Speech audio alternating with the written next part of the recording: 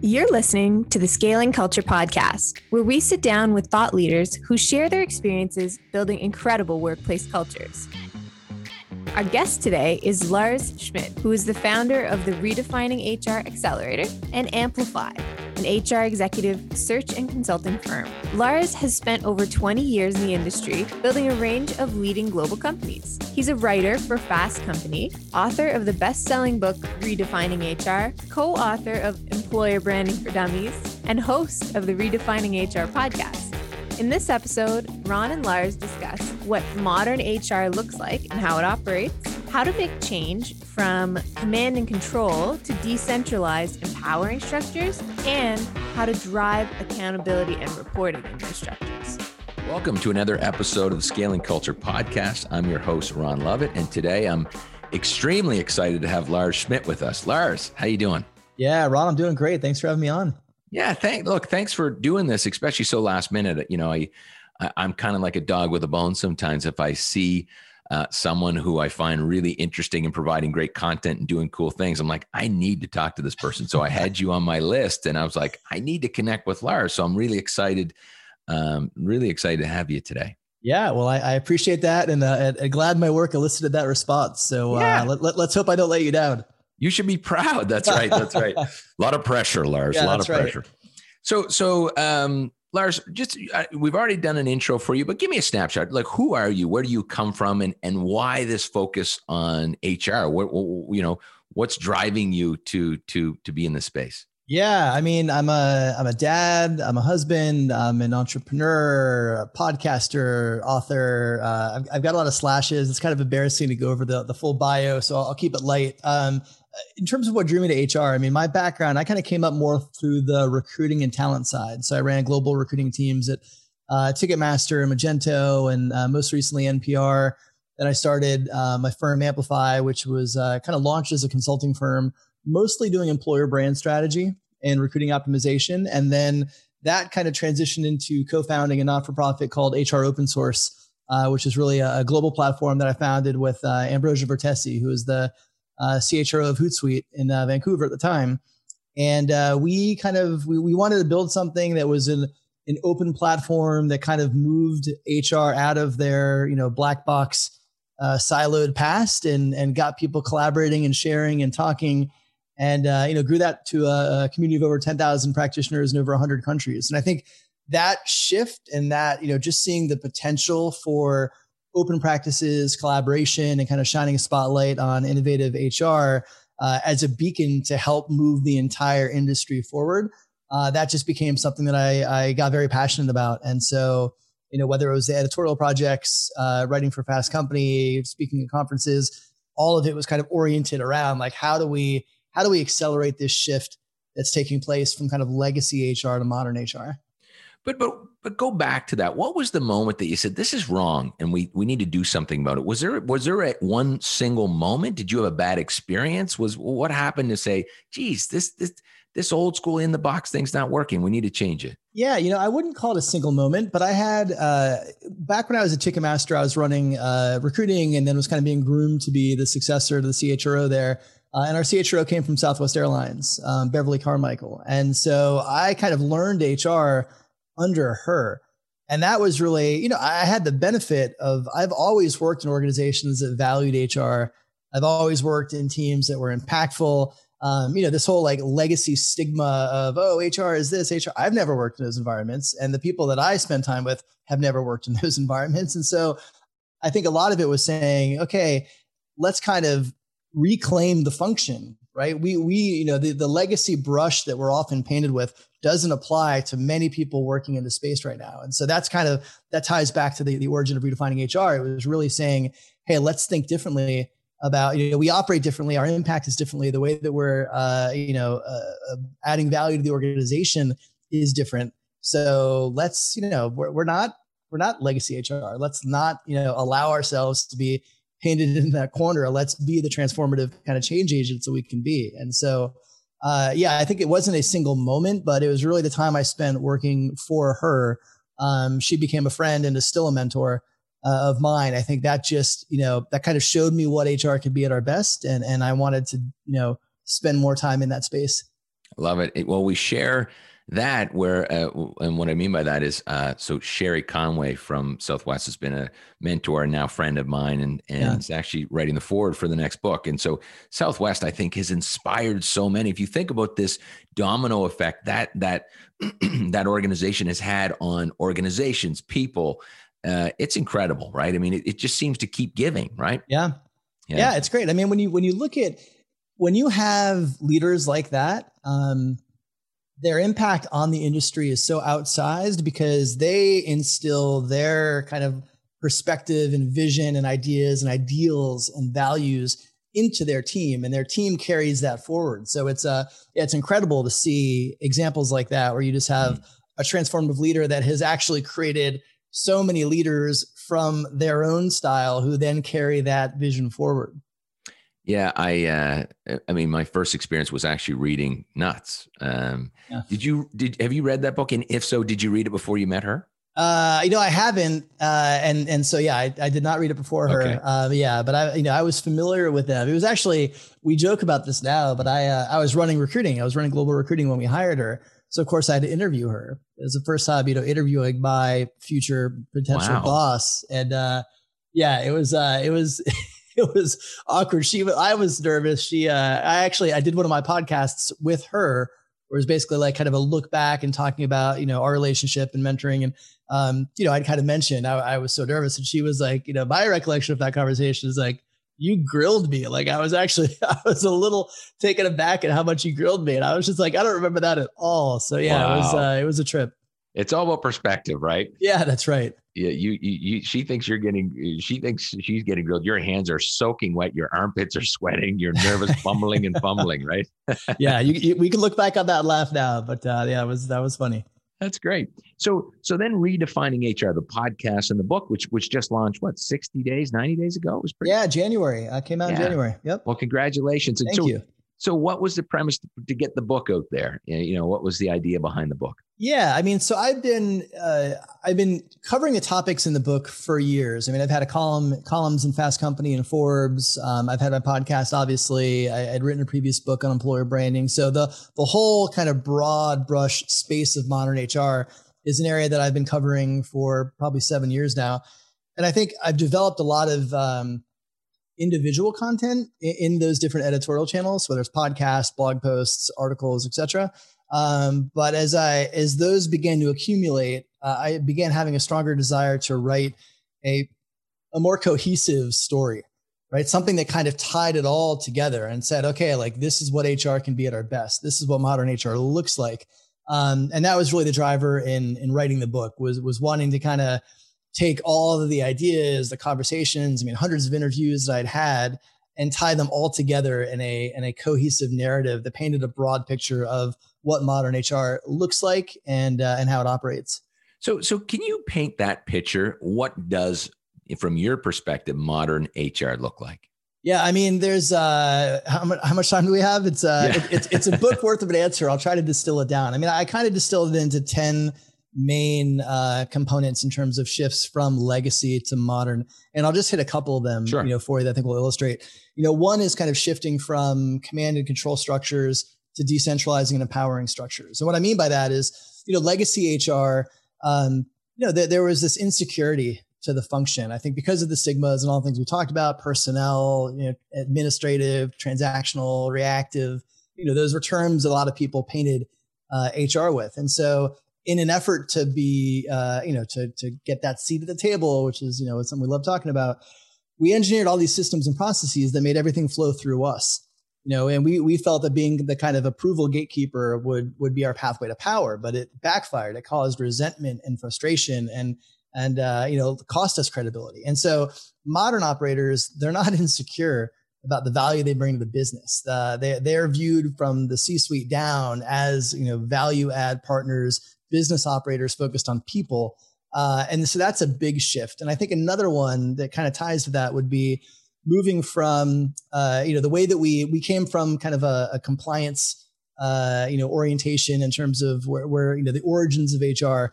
And so I think too often we design policies and procedures around, what's the worst thing that somebody could do? cool, let's assume everybody's going to do that. And let's build policies that safeguard the company against that behavior. And so it was policy, against the few. And the shift is moving to policy for the many. It's like, let's assume that we're hiring adults. Let's assume people are going to make good decisions. Let's build policies that allow managers and to manage and leaders to lead. And if somebody, demonstrates bad behavior, address that individually. But let's not assume that every employee is going to do that and guard against that. And so I think those are just two mindset shifts. Right. But yeah, I mean, really, it's the role of an HR leader is being a business leader that's focused on people. Like the role of a CHRO or a CPO is, to me, next to the CEO, the most difficult job in the C-suite, just because of the sheer complexity of it and the volatility of what you're overseeing, which is your employee population, which, again, they all have different dynamics and drivers and needs, especially coming out of 2020. So, it's a very different function, I think, when you look at those best in class teams than the legacy teams. So I love that. I think you're touching on two really critical things that are from old to new. And, as we talked about previously, I certainly had my own journey, in my previous company being in private security. And I was curious, what do you suggest for those who are still in this command and control? What's the first step? How do you move to decentralized? What is the best practice in that? Yeah, I mean, for one, I think you have to look at, I actually back up from that. Before you get into kind of tactical actions that a CHRO or HR leader can take, you have to first assess, is the environment ready for that? Because you could have the most innovative and creative CHRO on the planet, but if they're working for a CEO and an executive team that doesn't get it, that doesn't view HR as that value add function, they're going to be capped. There's a limit to the impact they can have. And so kind of fully, leading that transformation probably isn't going to happen in that kind of environment. So we have to own that. So let's go there for a sec, Lars. So let's just say, I joined this company and I'm like, it's time to move. I come from Google. Now I'm working for this old school, car manufacturer. I'm just pulling that out of thin air. But it's not ready. What are the steps to get it ready now? What is this, just a mindset shift? Is it educating the C-suite? What are some of the things that you've seen to say, okay, if you're not ready, then what? Yeah, I think a lot of it is educating the C-suite first, because they have to buy in. Without their support and buy-in, you're not going to be able to make the kind of impact. You're not going to be able to kind of build the kind of people programs that I highlight in the book. So it's educating the leadership. It's helping them understand the value of progressive people operations and people teams, the impact that can have on the bottom line. So you can connect that to, revenue, productivity, whatever metrics that your CEO or, CFO or anybody on the C-suite is more compelled by. So, make that business case to them, bring lots of data. There's lots of case studies out there. There's lots of, white papers and research and reports that demonstrate the value of, high performing people teams on the bottom line. Mm-hmm. So start there with that education, process. If they don't get it, maybe find another job, to be honest with you. And I don't mean that to be, glib, but I think that there are some old school leaders who just, they can't get it and they won't get it. And they come from a different era. And I'm not, that isn't an age comment. It's just their mindset is tied to a different area when they view, people should want to have a job. You should want to work for me. You should be, lucky to have this job, right? If you have a leader like that, I don't know that they're going to change. And so I think you can present the kind of data to them and to try to, move them along in the journey. But ultimately, not all of them will be able to make that shift. And if you find that you're in that environment and you're that modern type of HR leader, you probably need to go somewhere else. It's interesting because from my experience, there's two things that I think are relevant here. One is there's the data. Now I was the leader, so I was making the shift myself. And I actually had to go the other way. I had to convince folks what was in it for them. I had made the decisions on bottom line and whatnot. But the biggest impact to everybody else in the organization was they got their time back. Once we had empowered folks to make decisions, it was the time, and, I always tell stories about my office was a revolving door. People always came to me to answer questions. And, I think that strokes the ego quite well in the early stages. Then you figure out, wow, like I am the bottleneck here. I'm actually slowing others' growth down. And I'm not allowing them to learn, and I am the bottleneck of information, and decisions. And so, but in my case, interesting enough, again, because I was the sole shareholder and founder, My challenge in the private security industry was convincing the customer that this was the right decision. This freaked our customer out. Yeah. To say, what do you mean? We're not going to call Sarah or Johnny in the office anymore. No. You're going to deal directly with the leader that works at your site.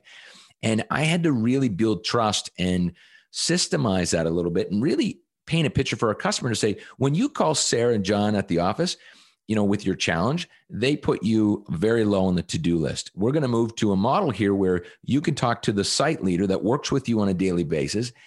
You can, tell them your challenge and they can make a decision in real time. They don't need approval. They can make a decision. And that took some time because the industry wasn't ready for that. Right. Do you see a lot of that even the customers are not? In most cases, it's behind the scenes. Customer doesn't really know the difference. Or what are you seeing? Yeah, I mean, I think, in HR, it's a little different because, HR, the work of most HR is internal to the business and the organization. So, you may have what I do see in some cases, especially for people that have made that shift to decentralize and empower, and they're empowering their HR manager, or not their HR, their line managers and leaders to make those decisions. If they haven't worked in that environment, that can be an adjustment for them. Yeah, you have to arm them to be able to have those conversations. Meaning, there's an incident happens between an employee and a manager, and the manager's instinct may be, well, I'm going to go to HR on this. In the environment I'm talking about, HR is going to push back and be like, no, you're the manager. You deal with this. Like, figure it out. Yeah, these are like, okay, here's the guidelines. So it's not like you're completely on your own. Here's some general guidelines, some constructs, but like, you don't bring every single thing that occurs to HR. You're the manager, you're the leader. You need to be able to manage through that.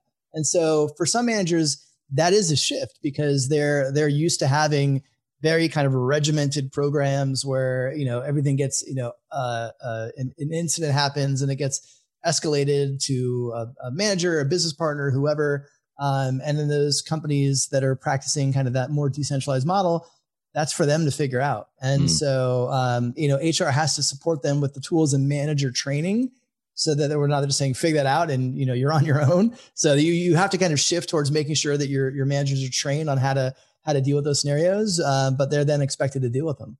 Well, it's interesting when you say train and tools, because I mean, our biggest challenge back to this business was the tools and training, right? Because, I talk a lot about this where owners and entrepreneurs are saying, would you just think like Lars, just make a decision like I would as the owner, but you would think very differently than me. Yeah. You'd probably make a very different decision. So the tool we put in place, the process, because we actually scrapped policies and procedures. I was really trying to move away from command and control.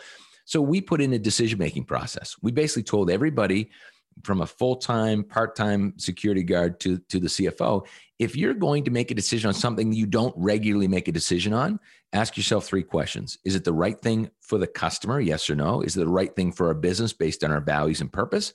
And are you willing to be accountable? That system allowed us to, the subtitle of my book is Giving Employees Their Brains Back. Not that they didn't have employees, but it was giving them tapping into untapped potential, allowing them to set them free and give them guidelines for decisions. What other tools are you seeing, simple tools out there that are allowing, have you heard of something like that or other tools that are allowing folks to systemize decentralization decision-making? Yeah, I mean, I think frameworks like the one that you mentioned, I do see companies doing that so there's like a basic kind of approach. Like you kind of check these 3 things, 4 things, whatever it might be. And if those align, you move forward. We'll support you. We'll support you in the decision. Exactly. Like we have your back essentially. So they know that they're empowered because I think, especially when you add that accountability piece in there, that if you're not framing that the right way, that can become a bottleneck because if somebody's like, I don't really know, like I'm sure it's the right thing for the customer because they're asking me to do it. I think it's the right thing for the business because it's not incongruent with our values or bottom line or any of those things. I'm still not certain it's the right decision. And with me being accountable now, so I think you have to kind of frame that in a way that kind of contextualizes what that means and does it from a place of support, meaning like we're not, we're not looking to peg this on somebody if the decision ends up being wrong. Like you're going to make the best decision you can with the information you have at the time. And we trust that will go well. And sometimes it won't. And when it doesn't, we still have your back. And so I think from a learning perspective, more specifically, you are starting to see more platforms coming out with, kind of micro learning, just in time learning type tools to make it easier for, if somebody's in a scenario they haven't seen before, they can go into like a system and quickly do a search and pull up like, okay, this is how we approach X, or this is the decision framework to help me sort through Y. So just, making sure that employees are armed with those tools so they have that support and ultimately they feel more confident in their ability to make the right decisions. Yeah, I would agree. Whether it's to an LMS that they say, how do you, deal with this certain issue, or, the strategy we also take is connectivity to their peers, having their peers answer these real-time questions, which also builds relationships. We do this on our new business on Workplace. Not only can employees say, hey, I've got this challenge, I don't know how to solve it. Boom, everybody jumps in. They love it. They have a different sense of purpose. And then we monthly, we get them together and have deeper dives into not just these quick, boom, I need help, but deeper dives into here's a challenge I have. Okay, who solved this problem before? And that seems to be a nice layer, a nice balance of content systems provided by us and human experience contacts. Yeah. I mean, look, when you can leverage the collective intellect of your team and kind of create systems where they can all there's a camaraderie standpoint, there's a culture, value add to that. But also the reality is you probably have peers who've done and seen that exact same thing. Mm-hmm. So if you have a way to harness that perspective, or even search past conversations, right? So you're not asking the same questions over and over again. That's hugely powerful. And so I think that's why you see a lot of companies having those networks, whether they're using Slack or different tools, where people can kind of connect with their peers as well to get some of those answers that they might not have in their head. Absolutely. And so from my experience, the two challenges going to decentralization, because, as I always talk about in the book, I certainly had a blindfold on when I was doing this, and it was trial and error, and I fell down a bunch of times. So I'm curious, from your standpoint, how have companies got it right or helped with when they go from command control to decentralized? How are they driving accountability? Because that's people's worry, is how do you still hold this organization accountable? Because it was easy on command and control. It's a little more difficult decentralized. What strategies are you seeing, Lars, that folks are doing? Yeah, I mean, it's interesting. I think we're seeing that conversation play out right now in the shift to remote, right? For companies and beyond COVID, everybody who had employees that could work from home shifted to remote seemingly overnight. And you had a lot of managers who were kind of like, well, if I don't see this person, how do I know that they're not working? And, I think the general response for people who've been doing this for a while is like, how'd you know they were working when you did see them? And just because you can physically see them at a desk doesn't mean that they're being productive. Like, I think HR in general needs to do a better job in this new post-COVID reality. Obviously, we're not post-COVID yet, but as we're moving through it, of measuring impact and measuring results, not hours. So it's not about how long your butt is in the seat. It's not about where you're working. It's not about the hours of your work or the location of your work. It's about the output of your work. And, to be honest, I think as a field, we haven't done a great job of being able to measure that. And that's going to be one of the big challenges and opportunities for the field, moving into kind of whatever comes after COVID and this kind of new reality of work that we're in, is being able to change, being able to build systems, but also change mindsets from some of those, people that, again, they equated seeing somebody to, assuming that they were getting work done. And that, the idea that but just by seeing somebody, you knew that they were productive is kind of outlandish, but so many people thought that was their measure of productivity. So I think that's the big opportunity for HR. We've got to be much better about, measuring outputs, but then also changing mindsets in managers around like looking at the output of work, not the various inputs, because the inputs don't really matter as much if the output is there. Yeah, it's interesting. So, we certainly, and we were really lucky, Lars. COVID didn't change how we operate. We have an office here. We have folks that work from different places, and sometimes people go to the office. We don't set office hours, so we didn't miss a beat. We were really, really fortunate, and we kind of solved that problem in-house with two things. One, a cadence. Our biggest meeting is our most important, most valuable thing that we do is a daily huddle. That 152 every day. pain point challenges? What do people have? Just to connect people, understand what are the challenges, what keeps popping up that needs to be driven to a different meeting, different conversation.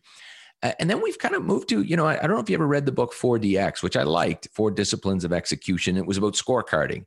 I liked it, but there was a gap in that too, because, the leading indicator versus lagging for like a salesperson, no problem. Okay, I have to make 4 phone calls, 5 meetings, blah, blah, blah.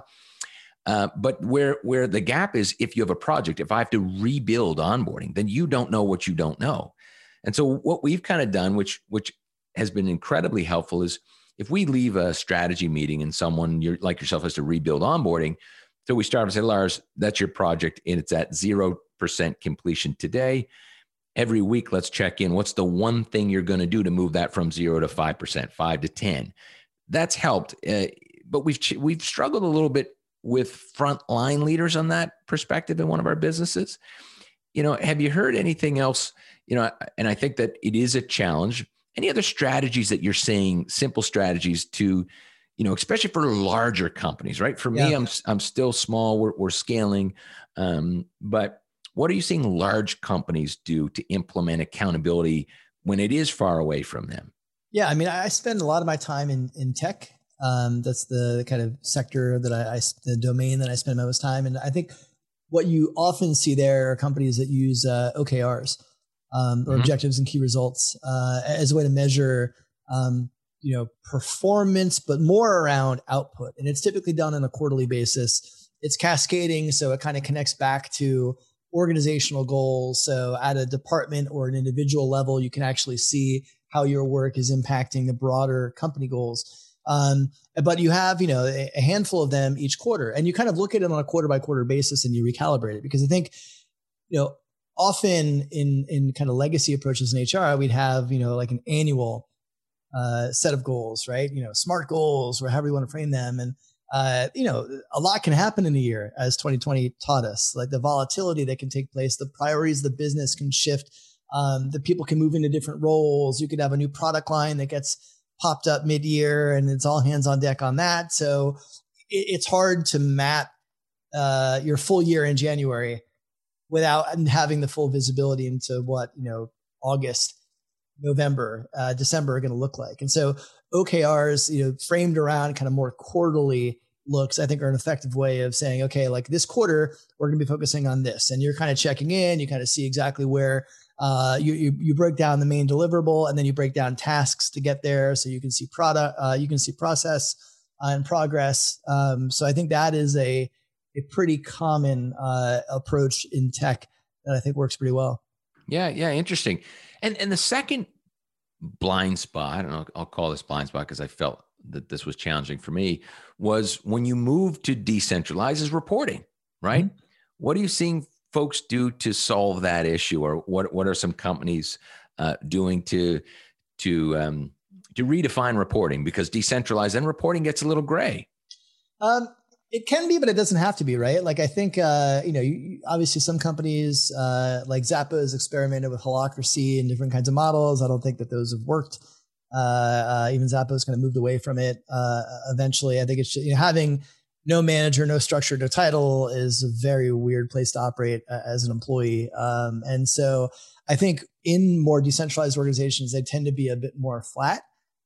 Some may even have more of kind of dotted line or hybrid type structure. So you have, a line of business, but you might have other departments or leaders that you work cross-functionally with. But I don't think that it's necessarily completely changed how we think about reporting and structure. It's maybe flattened it a little bit. But I think that, but it hasn't reinvented it, so to speak. Yeah. It's interesting. We use dotted line. So if you're a frontline leader, you have a finance issue, you don't go to the old school way was go to the mid-level manager that dealt and triaged all these issues. Now it's okay, dotted line to finance, dotted line to HR, dotted line to sales. And that I think has certainly been helpful in a lot of respects. But I know what I was going to say is also, I think what you're referring to too is maybe those positions aren't gone, but the mindset, the approach is going from command and control manager to support and coach. Yeah. Right. Yeah. I mean, the role of a manager, I think in those environments is removing blockers and empowering, right? It's like, how can I create an environment where my employees can do their best work and have the most impact? And so it's less about, let me check in and say, okay, have you, completed this widget? Have you done this, task? It's more of like, okay, how are your projects? Is there anything in the way that are there any roadblocks that I can help remove? Right? Are you stuck in anywhere that I can maybe, support? So it's more of like the role of a manager empowering the employee rather than like, owning, for lack of a better word, their work and like checking out, like, tell me what you did here. What do you like? Not, micromanaging doesn't work in those, decentralization. Those are in immediate conflict. We talked about the mindset of the C-suite and those who aren't ready, but this also has happened to individuals within the organization. How do we get in front? How do you change the mindset of someone, whether they were a previous employer manager or they're coming into the organization, but come from a more command and control environment, to moving to more of a coach, moving to more of a, hey, I'm going to connect you with someone in this organization to solve the problem, or to our LMS, or support you. How do we make that shift? I've had a hard time with that in the past. Yeah. I mean, I think part of it is you need to be real clear about what the role of a manager is, and that shift from a coach. So what are the behaviors that you expect? What are the, mechanisms, check-ins, those sorts of things that you expect from managers when they're expected more to be kind of coaches of their teams than somebody, micromanaging their tasks and their day-to-day. So I think that's an important piece that it's one thing to say, hey, we want you to be more coaches than micromanagers. That statement without additional supporting resources of kind of what that means and how to get there, what that looks like, I think isn't that valuable. I think it's really important that, especially if you're making that shift, you have to say, these are the behaviors that we value. These are the ways that we want you to be able to support and interact with your teams. And even in some cases, kind of contrast them from the old expectations. So this is the role of a manager was X, Y, and Z. The role of a manager in this new kind of coach model is A, B, and C. And here's what's different. So you have to, I think a lot of companies that make that shift when it doesn't go well, some of the challenges is that they don't necessarily provide enough context in what that shift is, especially if they have managers who've only worked in those environments where, like, you're a manager. That means that you're responsible and you have to, keep your employees to task and, that kind of mindset. I think if you make that shift, you've got to really be effective at kind of contextualizing what that means and what behaviors are now different and kind of what's expected. Yeah. I love that. That makes perfect sense. So that's great. Thanks for your insights on that. Super helpful for me and I'm sure to the listeners. Let me go to what do you see? What are going to be the changes now to the future? Like, so we've kind of gone from old school to today, calling redefining. But what does a future look like? What do you think are the major changes in the next 12, 24, 36 months that we'll see in this space?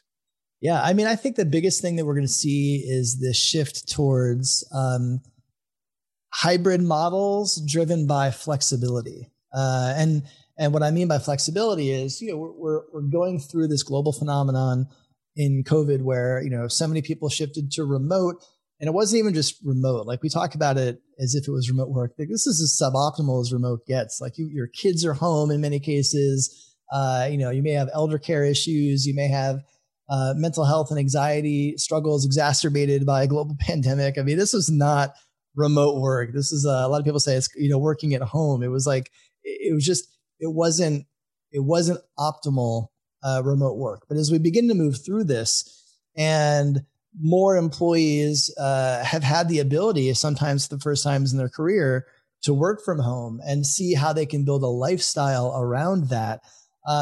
There's a lot of employees who will never go back in an office again.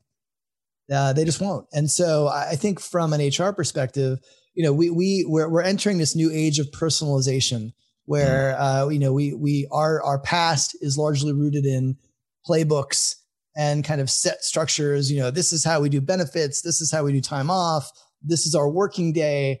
And I think we're going to have to rethink all of that as we move forward. So I think it's going to be much more about flexibility and personalization over the next 3 years.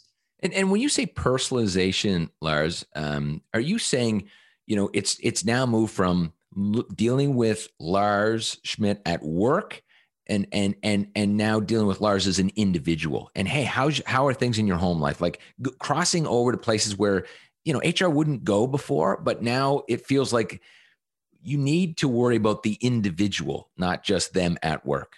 Yeah, I mean, I think it is certainly it is part of that. I think as we talk about, empathy and compassion and in HR, we love to talk about kind of bringing your whole self to work. If we're honoring those things, I think that we do have to get to know employees in a different, less stoic way, I think, than we had in the past. And again, where there's an appetite for that, not all employees want to kind of be that open, and we have to honor that as well. But I think when I talk about flexibility and personalization, it's more that, the very constructs of work up until 2020 were largely held over from the industrial era, right? Work was Monday through Friday. Work was 9 to 5. Work was in an office. We've blown those things up, and some of us will never go back. So I think it's less about, this kind of get back to my point earlier around measuring outputs and results, as opposed to like where and when and even how in some cases work gets done. That's the big shift. So some people, they won't be able to work 9 to 5. They have to work a little later because they got to bring their kids to school in the morning. Some won't be able to work in the city where your headquarters is based because they've moved for lifestyle reasons. And if you want to keep them employed, you have to allow them to be work remotely where they are. I think those ideas that in the past it was, everybody came in office, everybody worked Monday through Friday, everybody like that, I think is what we have to start moving away from. And the future of the field will be more about the companies that can be really flexible in terms of how they design work systems that work for all employees. And that definition is going to be different for all employees. I think those are the ones that are really going to have an advantage from a talent perspective. What's interesting, we had a previous guest that talked about this shift from career path to success path. And that I was like, wow, you nailed it, because the old career path has changed. Now success path could be, I want to, our company has a global office in Sweden, and my success is I'd love to live there, or success is being a part of this project because it really interests me. And I think that's what you're saying, is really looking at things from that perspective. Yeah. And I mean, I think the reality too is, when you look at work now, it's not about career ladders, it's career lattices. It's not just about vertical progression in a role. It's vertical, it's horizontal, it's jagged, right? It's different. And every, for some employees, like their driver is going to be vertical progression. For other employees, it's going to be work-life balance. And they right. want to make sure that they're present for their kids' baseball games and events and activities. And they want to travel to, Europe once a month with their family or something. So like we have to honor that not everybody is going to have the same desires and wishes and same definitions of success. And that is a shift, I think, from how we looked at things in the past, where it was like, well, of course everybody wants to, become a manager. Everybody wants a VP title. Now that's not really the case. Right. Yeah. So look, in closing, Lars, anything that we haven't talked about that you think would be impactful to the listeners today? Yeah. I mean, I think just from an HR perspective and HR people ops, however you want to frame it, I think one of the other, core shifts that will be foundational for us as we kind of build this new path forward is really how we think about building inclusive companies and inclusive organizations, and really prioritize equity in our HR and people systems. I think, again, kind of tying it back to 2020, the events of 2020 have showed us, and I think have opened people in the HR space up more towards systemic inequity that's embedded in many of our organizations. And so as we're designing our future, it has to be kind of deeply rooted in equitable outcomes. And that, again, is another shift that I think in the past, we looked at it too narrowly through purely the lens of diversity rather than, equity and inclusion. And I think that shift in mindset will allow us to really start making strides in an area that most companies have struggled with for decades. Yeah, well said, Lars. I would agree. So where can we find you?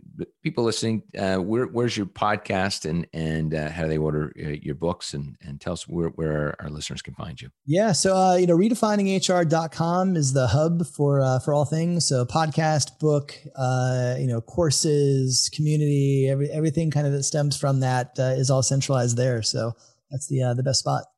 Great. Lars, really great to finally meet you. Thanks for your time and appreciate all your insights. Very valuable stuff. I was taking some notes today myself and have some great takeaways. So thank you from myself and everybody listening today. Yeah, I appreciate it, Ron. Thanks so much for having me on. I enjoyed the chat. For more information about Lars, please go to redefininghr.com. And for more information about Scaling Culture Podcast or our upcoming book or masterclass, Scaling Culture, go to ConnollyOwens.com. If you're enjoying the Scaling Culture podcast, please click the subscribe button and reshare the interview with your LinkedIn network. We'll be back next week with another incredible guest.